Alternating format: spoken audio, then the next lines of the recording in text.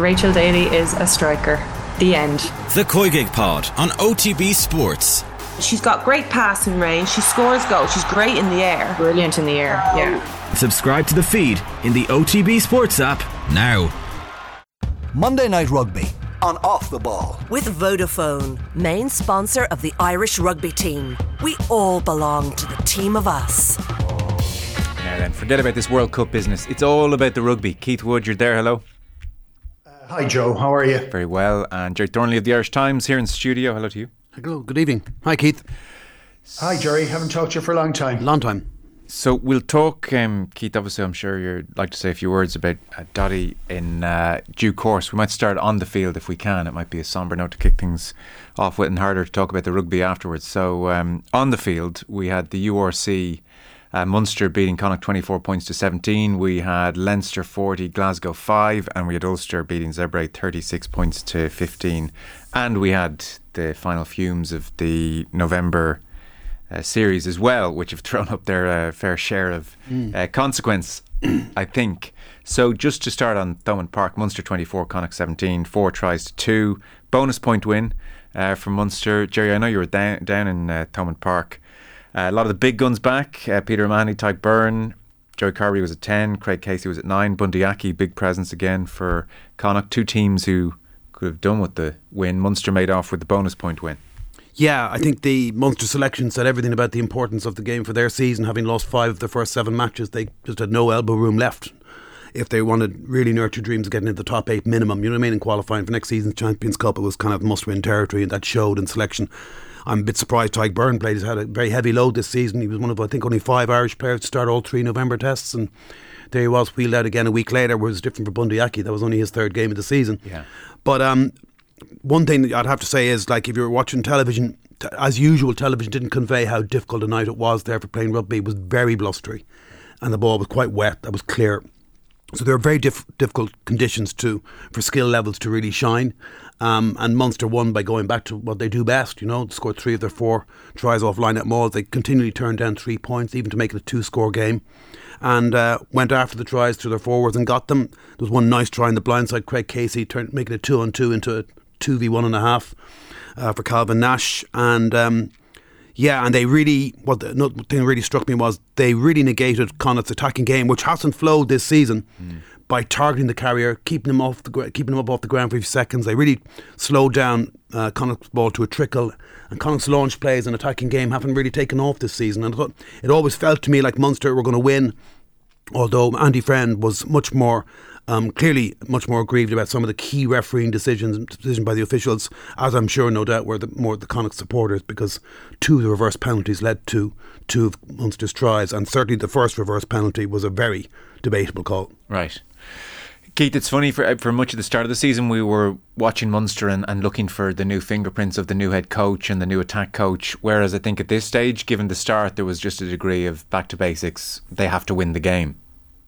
I also thought it was part of the conditions. So you play whatever you have to see in front of you. Look, I don't think we're looking for an idea of Munster to discard useful and successful ways of scoring. I don't think that was ever the call. I think the idea is that you have to show your hand, and you have to do it at enough of pace and accuracy to get the score with it. And you do want to see Munster play far more with ball in hand.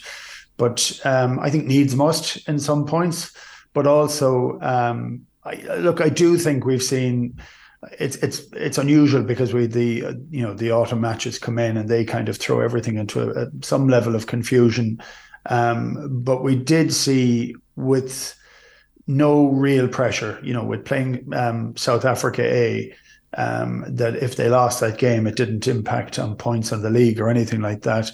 That without that pressure, they were able to play some incredible rugby that we haven't seen, and take chances. Like, I just don't think Munster have taken chances for a while. So I like to see that they can go over and back to different things. I still don't want them to get into the idea that kicking the ball away is a good idea. But I'd be content with the tries. I was content with with Casey having a little bit of a snipe for that, bit of a poor defence from Connacht, but to make that into a sort of 2-on-1. But I was just happy with the performance that ended in a win. I mean, I think Munster would like it to be an awful lot better. I think Connacht would like their whole play to have got better. I think they've stalled somewhat this year. It often happens, I think, when a coach announces that they're going to go, whether that makes a bit of a difference or not. But it's stalled a little bit. They're not having the spark that they've had in the past.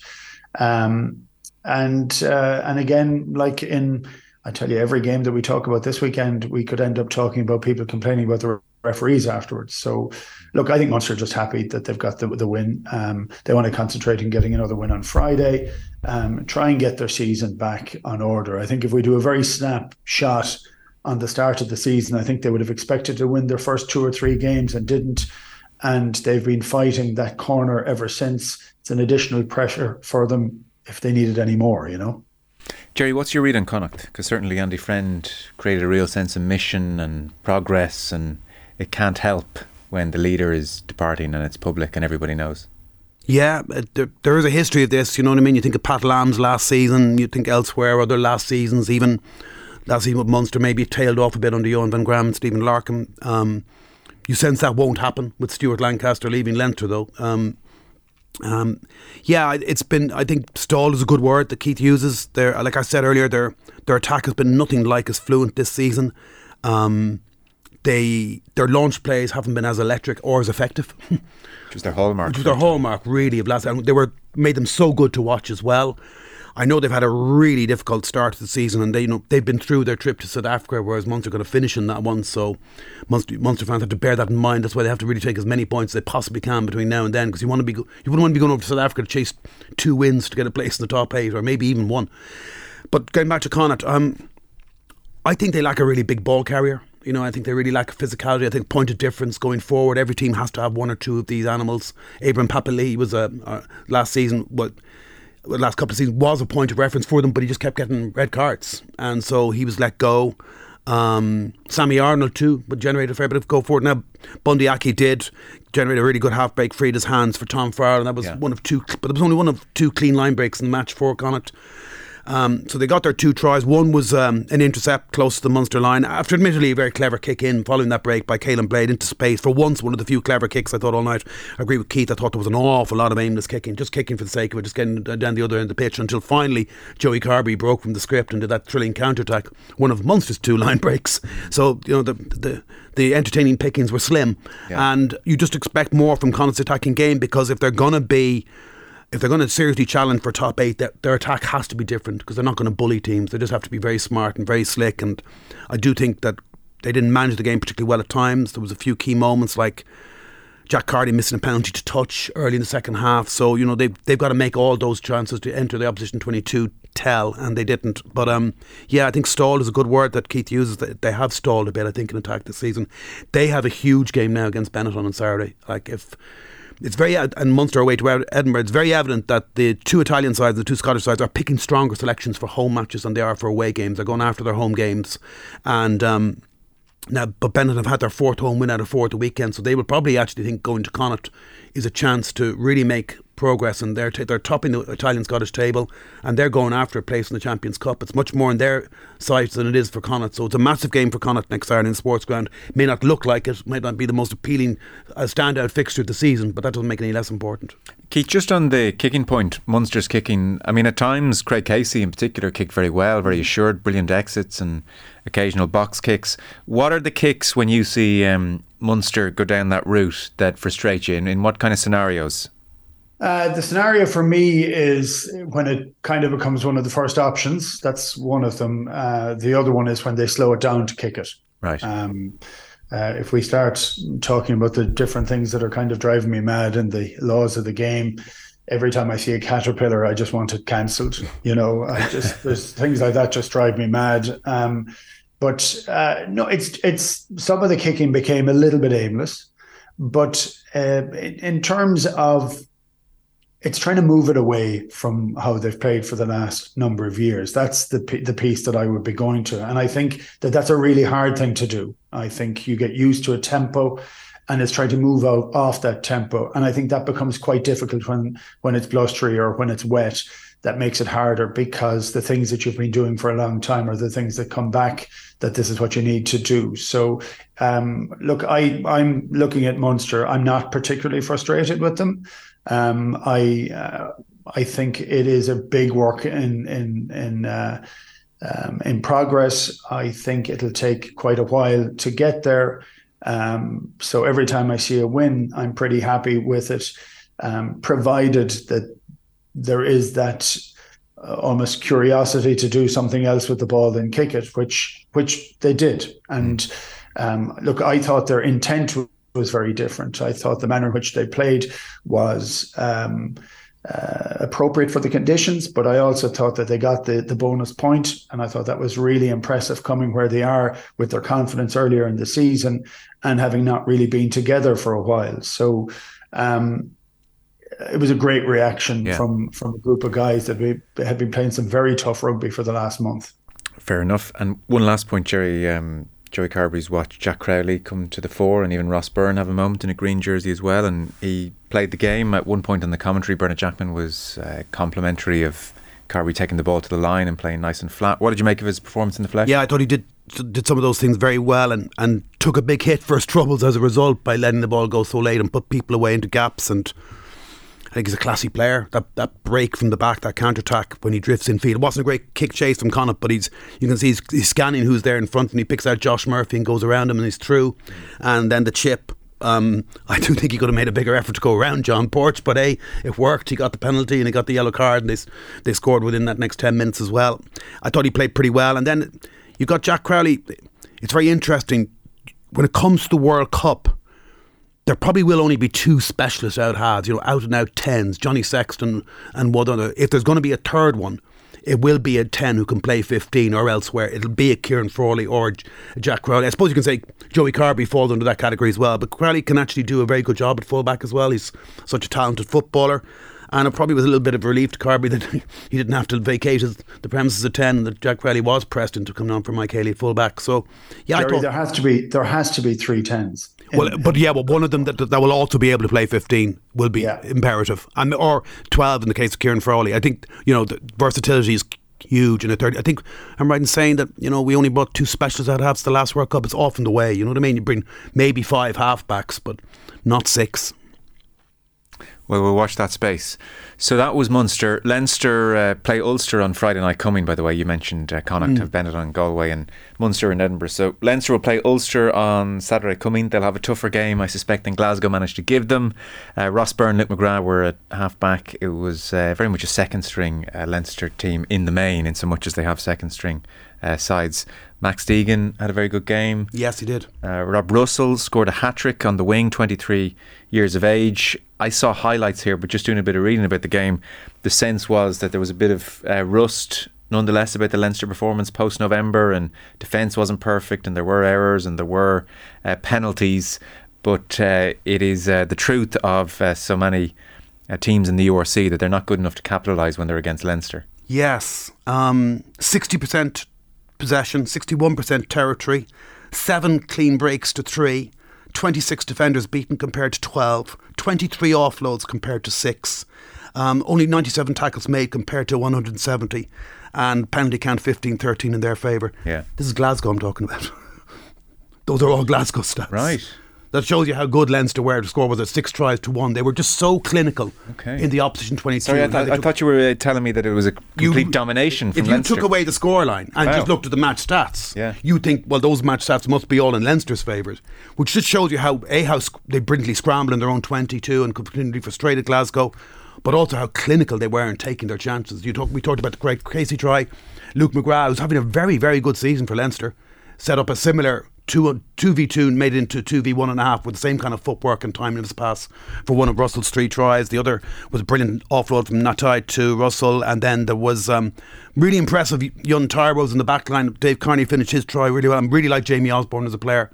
He's big and physical, which is a huge help in the modern game, and he's just an all-round talent. He can play multitude positions. Look, he was at 15. He was 15, only his second ever start at 15. Okay.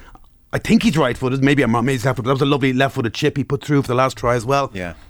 So and then they could bring off Jason Jenkins off the bench, you know what I mean? So Leinster's second string team, we always known this, it's been the case for like 6 years, is certainly better than anybody else's second string team, and very often it's better than their first string team as well. And what can you tell us about Rob Russell, who scored the hat-trick? Well, I think that's 6 tries in 6 games, so hats off to the lad. But he would have to say a big thank you to the 3 try assists. I think it was Chris Cosgrave would set up the hat-trick one really as well. Whoa, what a piece of footwork, a pirouette footwork, time to the pass.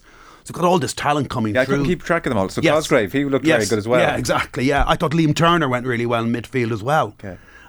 So, you know, they've got a little bit of a crisis at 12 now, with Robbie Henshaw being out until the new year, and Charlie Natai got injured last weekend as well, and also been a doubt, and Kieran Frawley also been sidelined. But there are so many versatile players in Leinster's ranks that even if you'll always find they'll put out a pretty good backline. It was a far from perfect performance. It felt nothing like a 40 points to 5 win, I think, as Leo Cullen said afterwards. But it gets them going again. It maintains them at the top of the table. And next up, Ulster, who, if it wasn't for Leinster going so well, we'd actually be saying an awful lot more about Ulster. They're not unlike Leinster, and they've got a very potent maul, but probably even every bit as electric in the back line, with a conveyor belt of young, indigenous, talented backs like Stuart Moore, all these footballers coming through, and Luke Marshall reborn at 13, and they're taking their tries really well. It's a proper top of the table clash this on Saturday night. It's a really good game to look forward to, and it's very, very relevant in terms of the United Rugby Championship, and even looking further down the line and potentially getting a home semi-final and all that palaver. But also it's an ideal stepping stone into Europe the following weekend. Yeah, okay, well, we'll look forward to that. That's Saturday, 7:35. To turn our attention then to the international games of the weekend, England 13, South Africa 27. Booze once again at full time at Twickenham. Eddie Jones, I watched his press conference afterwards. Still incredibly assured, like not afraid to bark back at the journalists and, you know, I don't understand your question, and putting them on the back foot, and, you know, not rattled at all. His general sense of the game was, we lost the scrum, we lost in the air, can't fold the effort. And he said, you know, we're building a really good base for the World Cup. Young players are getting game time. Senior players are coming back into form. We're not far away. That was the general tone of his press conference as Owen Farrell sat beside him with his head down at all times. So that's 1 win in November against Japan, and it's their worst year since 2008. 6 losses, 5 wins, 1 draw. Clive Woodward's not happy, Keith. He said Jones needs to feel some serious heat from his employers. I would say to him, forget about the World Cup. If you lose your next game against Scotland in the Six Nations, you're out of the job. And if Jones has to get paid off and we need to raise the money, then so be it. I mean, I don't know as a strategy is sacking a coach after the first Six Nations game the best idea, but Woodward is fed up with these anonymous review panels in place since 2019. Here we go again, he said. He wants a full, transparent review.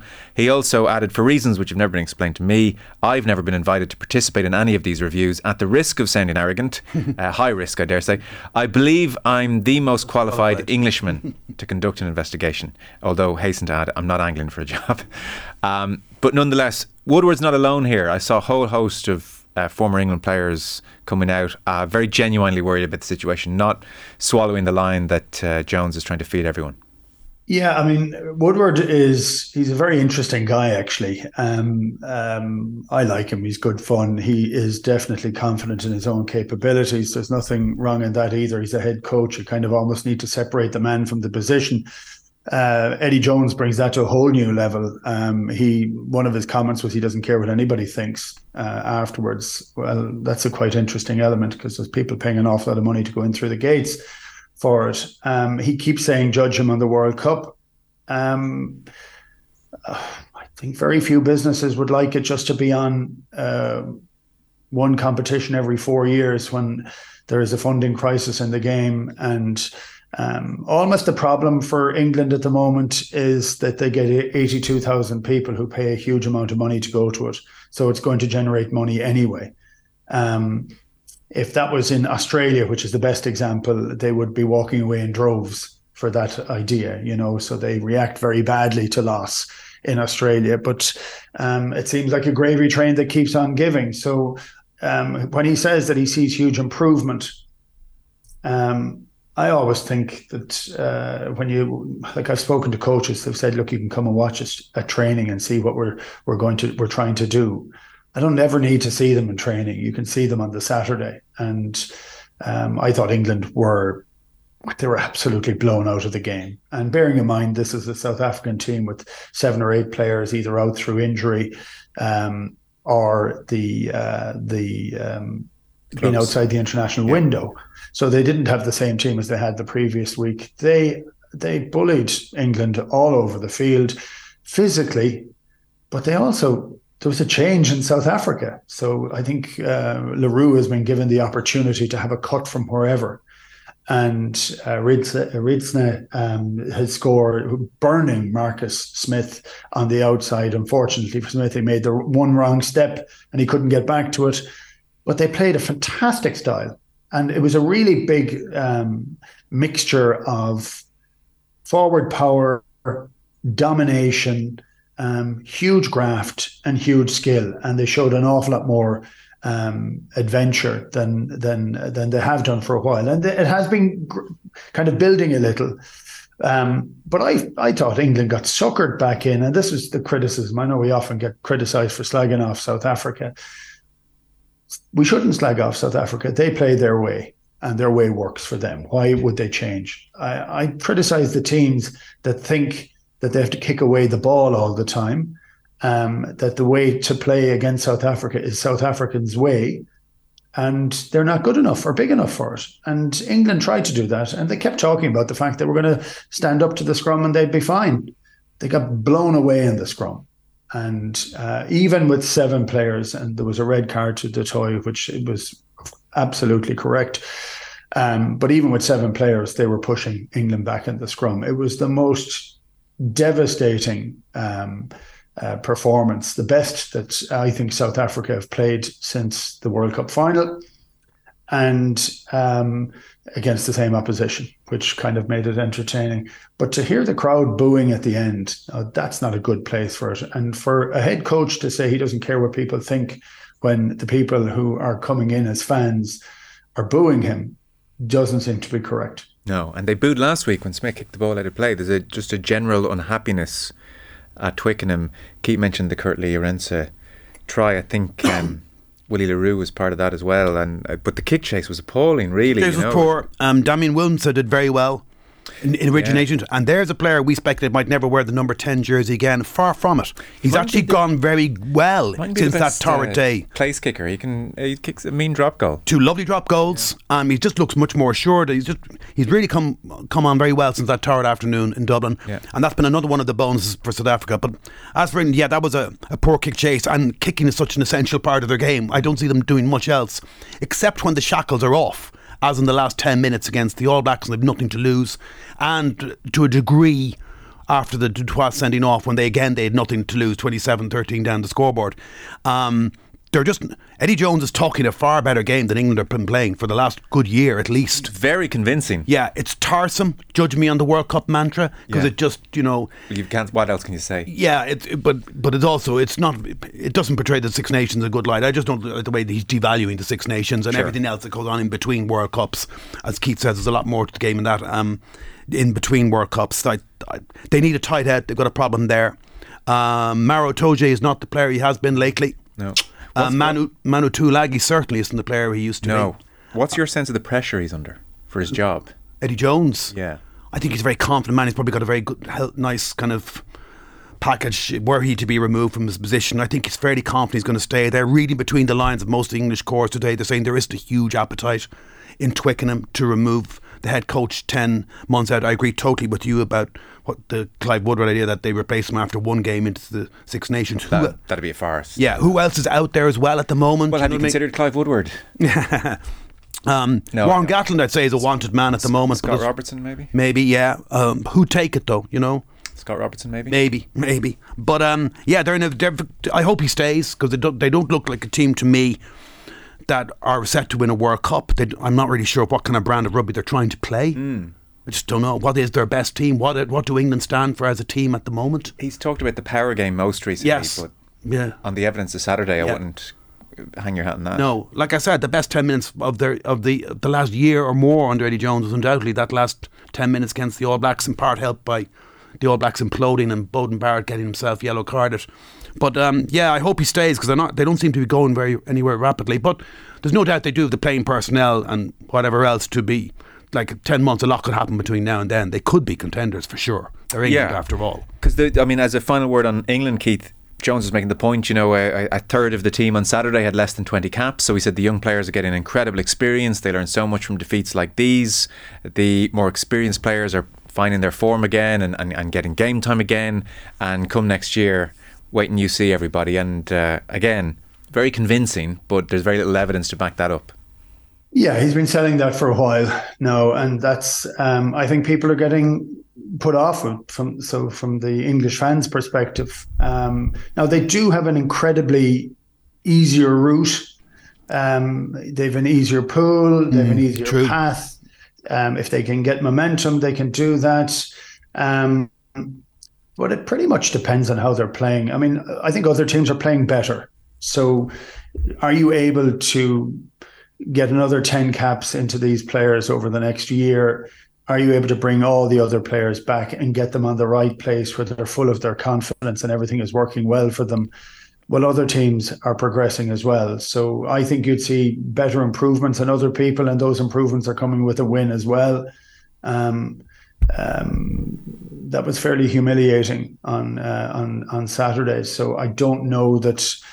I can tell you that, yes, you learn from losing, but you don't learn from getting pushed into the ground all the time and penalised off the park. So, look, I think it's a tough one for them. There is the possibility of changing coach, and South Africa did that to great effect with Rassie Erasmus before the last one, about 20 months out. They changed. Whether England would do that or not, he has 10 months left in his contract or 12 months left in his contract. That's what it would cost, presumably, to buy him off. And that may be a decision that they'd have to do. But I mean, the RFU got eviscerated last week in the Commons subcommittee for their handling of the finances in their game, and through Wasps and Worcester disappearing. So they've had a pretty tough week. They have. Asleep at the wheel, the general tone of that last week. It's been a very good window for South Africa. Like, they very nearly beat Ireland. They very nearly beat France. They thrashed the Italian side. They just beaten Australia. Yeah. And then they go to Twickenham and thoroughly beat England. Cheslin Kolbe doesn't look like the player 4 years ago. But Kurtley Aranze looks like the Cheslin Kolbe of 4 years ago. Even down to mimicking the step around Marcus Smith, which Kolbe did against Owen Farrell in the World Cup final. They had to find out if they have another at half in addition to Andre Pollard. And now they have one in Willemsen maybe. And, Faf de Klerk was back to his best at the weekend for sure. You add Casper Weiss and all the European-based players and Andre Pollard and Lucan Yuam back to that squad. It's the most settled side in the world. It's the core of the team that won the World Cup 4 years ago. They've had a good November. Great. Thrilled. Wales 24, Australia 39. So Wales now are 34. Did you say 34 or 39? 39, excuse me. Wales are finding a way to lose every game at the moment. I mean, this was extraordinary. 26 unanswered points in the final 22 minutes to lose the game. So Wayne Pivac's overall record, 34 tests, just 13 wins. And this year in 12 tests, there have been 9 defeats. Yeah, 3 wins, 9 defeats. So the reporting is several unscheduled meetings involving senior Welsh Union officials post the Georgia defeat. And the man they have identified to further paper over the cracks is the man who's papered over the cracks for the previous 12 years in Warren Gatland, which is just extraordinary. So unlike Eddie Jones, this does seem like it's happening. Wayne Pivac said, I certainly want to stay. You saw when we got things right, we are a dangerous team. It doesn't look like he's going to be allowed to stay. Perhaps the most pertinent question is, will Gatland take up the offer? Does he have everything to lose and not much to gain, or vice versa? I wouldn't say he's got everything to lose. He'll always have he's going to leave a great legacy in Welsh rugby no matter what, because you and I agree that it does seem to have been papering over the cracks given what the Welsh regions have been doing for the last 12, 13 seasons and the WRU. It would always seem that what Wales achieved was despite the regions rather than because of them. Just give it to you, in his 12 years, 4 Six Nations, which included 3 Grand Slams and 2 World Cup semi-finals thrown in. World number 1 as well for a time. Yeah. Phenomenal achievement with players drawn from the Dragons, Ospreys, Cardiff and Scarlets, given that was a 1 Pro 12 title, 1 Magnus League title, ironically under Pivac. And I do think Pivac has tried to introduce that touchline to touchline offloading game with Wales, but they just don't seem to be playing it with any great conviction. They're still very reliant on the old guard A lot of players in their 30s that still there is talent coming through, but again, it just doesn't. You just don't know what the best Welsh side is. The results have been poor. I wonder if you're Gatland and you're looking at the age profile of that squad and the lack of talent coming through. Yeah, maybe that's the way he will look at it. There is talent coming through. You know, there is like you saw Jack Morgan, that guy got the 2 tries the weekend. There is talent coming through. Yeah. Reece Samet, you know, he wasn't there. And you know, they're actually capable of turning it around. Wales are like this. They go up and down, and there's no rhyme nor reason to it. You know, they were Six Nations champions in 2021. Out of nowhere, yeah. And second from bottom last year, which can happen in the Six Nations, but seems to happen to Wales more often than anybody else. But you know, if Gatland came back in and in time for the first round of Six Nations, Wales v Ireland in Cardiff, a lot more worried, wouldn't it? Yeah, and a lot of Irish people would be a lot more worried. There is that. He is currently a director of rugby with the Chiefs in New Zealand, but he has spent much of the last month very high profile on Amazon Prime pitch side for all these games. So I mean, he made the trip up. So Keith, it does look like Pivac's in serious trouble here. What's your read on the Gatland dilemma? I think Gatland would take it. I think he could carve out a very good deal for himself. I think his manner of coaching, especially in Wales, and knowing the players, wouldn't be a huge upheaval. I think it would be very comforting for the players. I think he would turn the team around fairly significantly. Jerry's right. I think Pivac has tried to rely on the old guard, but the old guard are 35, 36. That's a hard old guard to be relying on, especially if you're looking at for all the grunt on the field, and they can do bits of it, but not all of it, and not consistently enough. There has been a bit of a change.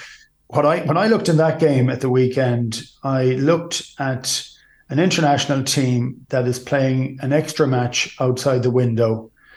And there's a reason for having those windows in there in the first place, is to kind of protect the players a little. They were shattered. So they looked wrecked. Their decision-making in the last 15, 20 minutes was one of pure fatigue, and simple things that they could do in their sleep, they were asleep and couldn't do them, you know, and they fell apart at the end, and you could watch it, and Australia were always winning, but 10 minutes ago, Australia were going to win, because Wales at that stage were absolutely out on their feet. So I think you suffer a little bit by trying to squeeze an extra game in. Yes. And that's a Welsh Union short on cash, presumably. No, of course it is. And there's reasons, be it rationale behind it, but you have to deal with the consequences of those too. So, look, I thought Wales played really, really well and then fell apart. So well enough if you were in the Welsh Rugby Union corridors of power that you might say, well, there was enough there that we saw that Wayne Pivac deserves next year based on the good parts. Or not? Yeah, I think it makes it really, really hard and I don't know whether the confidence has been lost or not, but they're looking for a solution at the moment, and Wales' performance in the autumn didn't offer enough of that, I would say. So I think it'll be, and Wales tend to react very quickly over any other international team. They're quite happy to make a change if things, they don't see that they're working particularly well. So I actually think Gatland could do the job incredibly well, because they all know him. Yeah. And such as his stature in Wales, you know what I mean? Public buy-in. Yeah, the public, it'll just be generate a feel-good factor. It's just unfortunate for Pivac that the one guy looking over his shoulder that might be available at the moment is Warren Gatland. The other thing as well is Pivac cancelled his trip to France as part of the Welsh World Cup reconnaissance mission. Did he? Yeah. Right. Which would seem perhaps to be significant, I don't know. A word on Australia. I mean, they took on 2 extra matches outside the window. They took on a 5-match tour. They're very short on cash. They're very short. This was their 14th test of the year, more than any other team, and they were missing 14 players. So for them to come back with 26 unanswered points in the last 22 minutes of the most gruelling test schedule of any Tier 1 nation this year tells me a couple of things. Number one, that as Nick White said after the Irish defeat, they are 100% behind Dave Rennie, and they mean this. Did a lot of Australian media that week, just the way it fell. They were just providing a lot of Australian media, and it was near my home, so there was a constant vibe coming out that they were 100% behind Dave Rennie. And I don't think they could have done that in the end of the 14th test had that not been the case. Yes. For me, there's a lot of time. You add in some of those 14 players. You say Will Skelton starting. We think of that battering ram that he did against Ireland, like Matt Williams described, Daddy joined the mini rugby game. Most of all, I think, if you add in a fit Quade Cooper or some out half, I don't think Bernard Foley's had a good November at all. I don't know whether his sojourn in Japan has affected his game and not bring him on the way it should be, but if they can, you add in a good few of those players who are missing from this tour and that final match, and particularly in number 10, be it Quade Cooper or someone else, it tells us everything about the state of the rugby landscape at the moment, that I would not rule out Australia winning the World Cup in a year's time. It's not beyond the man's possibility. Okay. Last but not least, and I mean that very sincerely, I didn't want to put you, Keith, in the position of talking about Doddy Weir and then having to talk about rugby afterwards. So we'll finish on Doddy Weir's passing at the age of just 52. 61 Scottish caps, the Lions Tour course in 97, diagnosed with motor neuron disease in 2016, and was a very visible figure over the last 6 years, and he set up his foundation. And we did see him at Murrayfield just a couple of weeks ago before the New Zealand game, and he, I think it probably struck a lot of people. He looked very thin at that stage, and I know you'd been to see him recently. Yeah, I've had we've lost a couple this weekend. So one of my great friends in Killaloe, Joss Lowry, passed away with his funeral. I'm just coming from the funeral now, and it was funny when we were talking about Doddy, and I ended up kind of looking at similarities between Doddy and Joss, and there was none from a rugby context. And one is that Doddy was a giant of a man. He was a great big tree, and Joss wasn't. He was a very short guy. He played average rugby. Doddy played unbelievable rugby. And the reason I was looking at the similarities was that it was off the rugby field. And everybody can talk about the rugby of Doddy because he was an incredible teammate. We had a reunion during the summer from the 97 Lions, and he was obviously gravely ill, and he was there, and he was magnificent, and it was fantastic to see him. And we saw him again. I went over to Scotland about 6 weeks ago. We went on a whiskey distillery tour, and it was sad and fantastic. And he was like a beautiful man, wonderful man. But I keep going back to the similarities between himself and Joss, and the idea that they had a society agenda. They didn't ever have a personal one. So when Doddy got motor neuron disease, the diagnosis, he never felt sorry for himself. He never showed that he did. He had a fantastic wife and his three boys, but he wanted to try and make a change, and it was never going to benefit him. And he'd lie a bit at the start and say, this is a chance for me to find a cure. But he knew that wasn't the reality. And he raised countless millions. I think it was 10 or 11 million actually was the number that he raised in trying to bring motor neuron disease to the government, to the general populace, to the idea that this was something that required far more funding that was there for it. And Joss had the exact same idea. So he had a total society agenda, community agenda, not anywhere near as public. But I can tell you that in the town that I live in Killaloe, there isn't one good thing in this town that doesn't have Joss Lowry's stamp on it, from the park to the creche for the kids, to the parish council, to all the schools, to the hurling club, rugby club and tennis club. Pretty much everything that was done, he was involved in it. And so I found it really sad over the last couple of days. I was very emotional on Saturday evening when Doddy passed away, because it was kind of another add to Joss having passed away early Friday morning.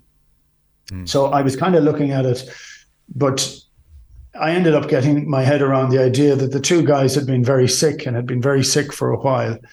And they were two big men not to have a celebration in terms of it, rather than the sadness. And of course there's sadness, and for the family it's incredibly hard. But celebrations of two lives lived to the absolute full So it's very sad. I mean, I love touring with Doddy. I loved his company.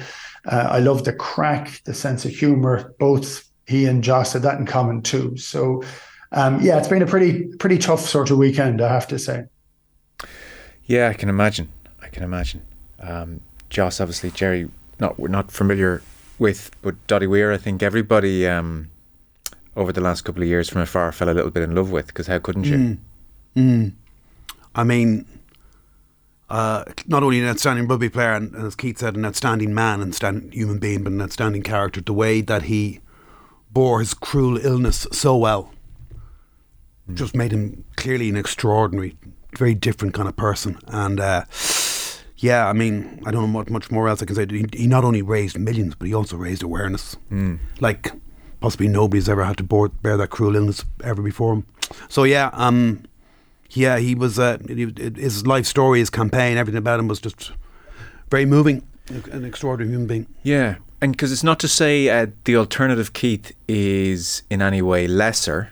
No. But not everybody would have made themselves as visible as Doddy No, and did. It's not ever to take it in a negative in that way. I mean, the difference, I think there's lots of people wouldn't be able to do it, wouldn't have the skills to do it. He was effervescent. I mean, he dressed in the most fantastically ludicrous tartan, and he's 6'8". I mean, he looked like a clown half the time. He'd brighten every single room he'd walk into. I mean, but his wit was fantastic, disparaging, bright. He was he was wonderful, and like you can. He actually permanently thought of other people. So what would make people feel at ease? So for him, it sat very comfortably with him that this is something that he could go and do and talk about. He had a frame that he wanted to hang Motor Neuron on, and he wanted to be able to talk about it because he was such a big man, and because it diminished him, but it never diminished his spirit. And look, his voice, the last time I saw him, his voice was just beginning to go.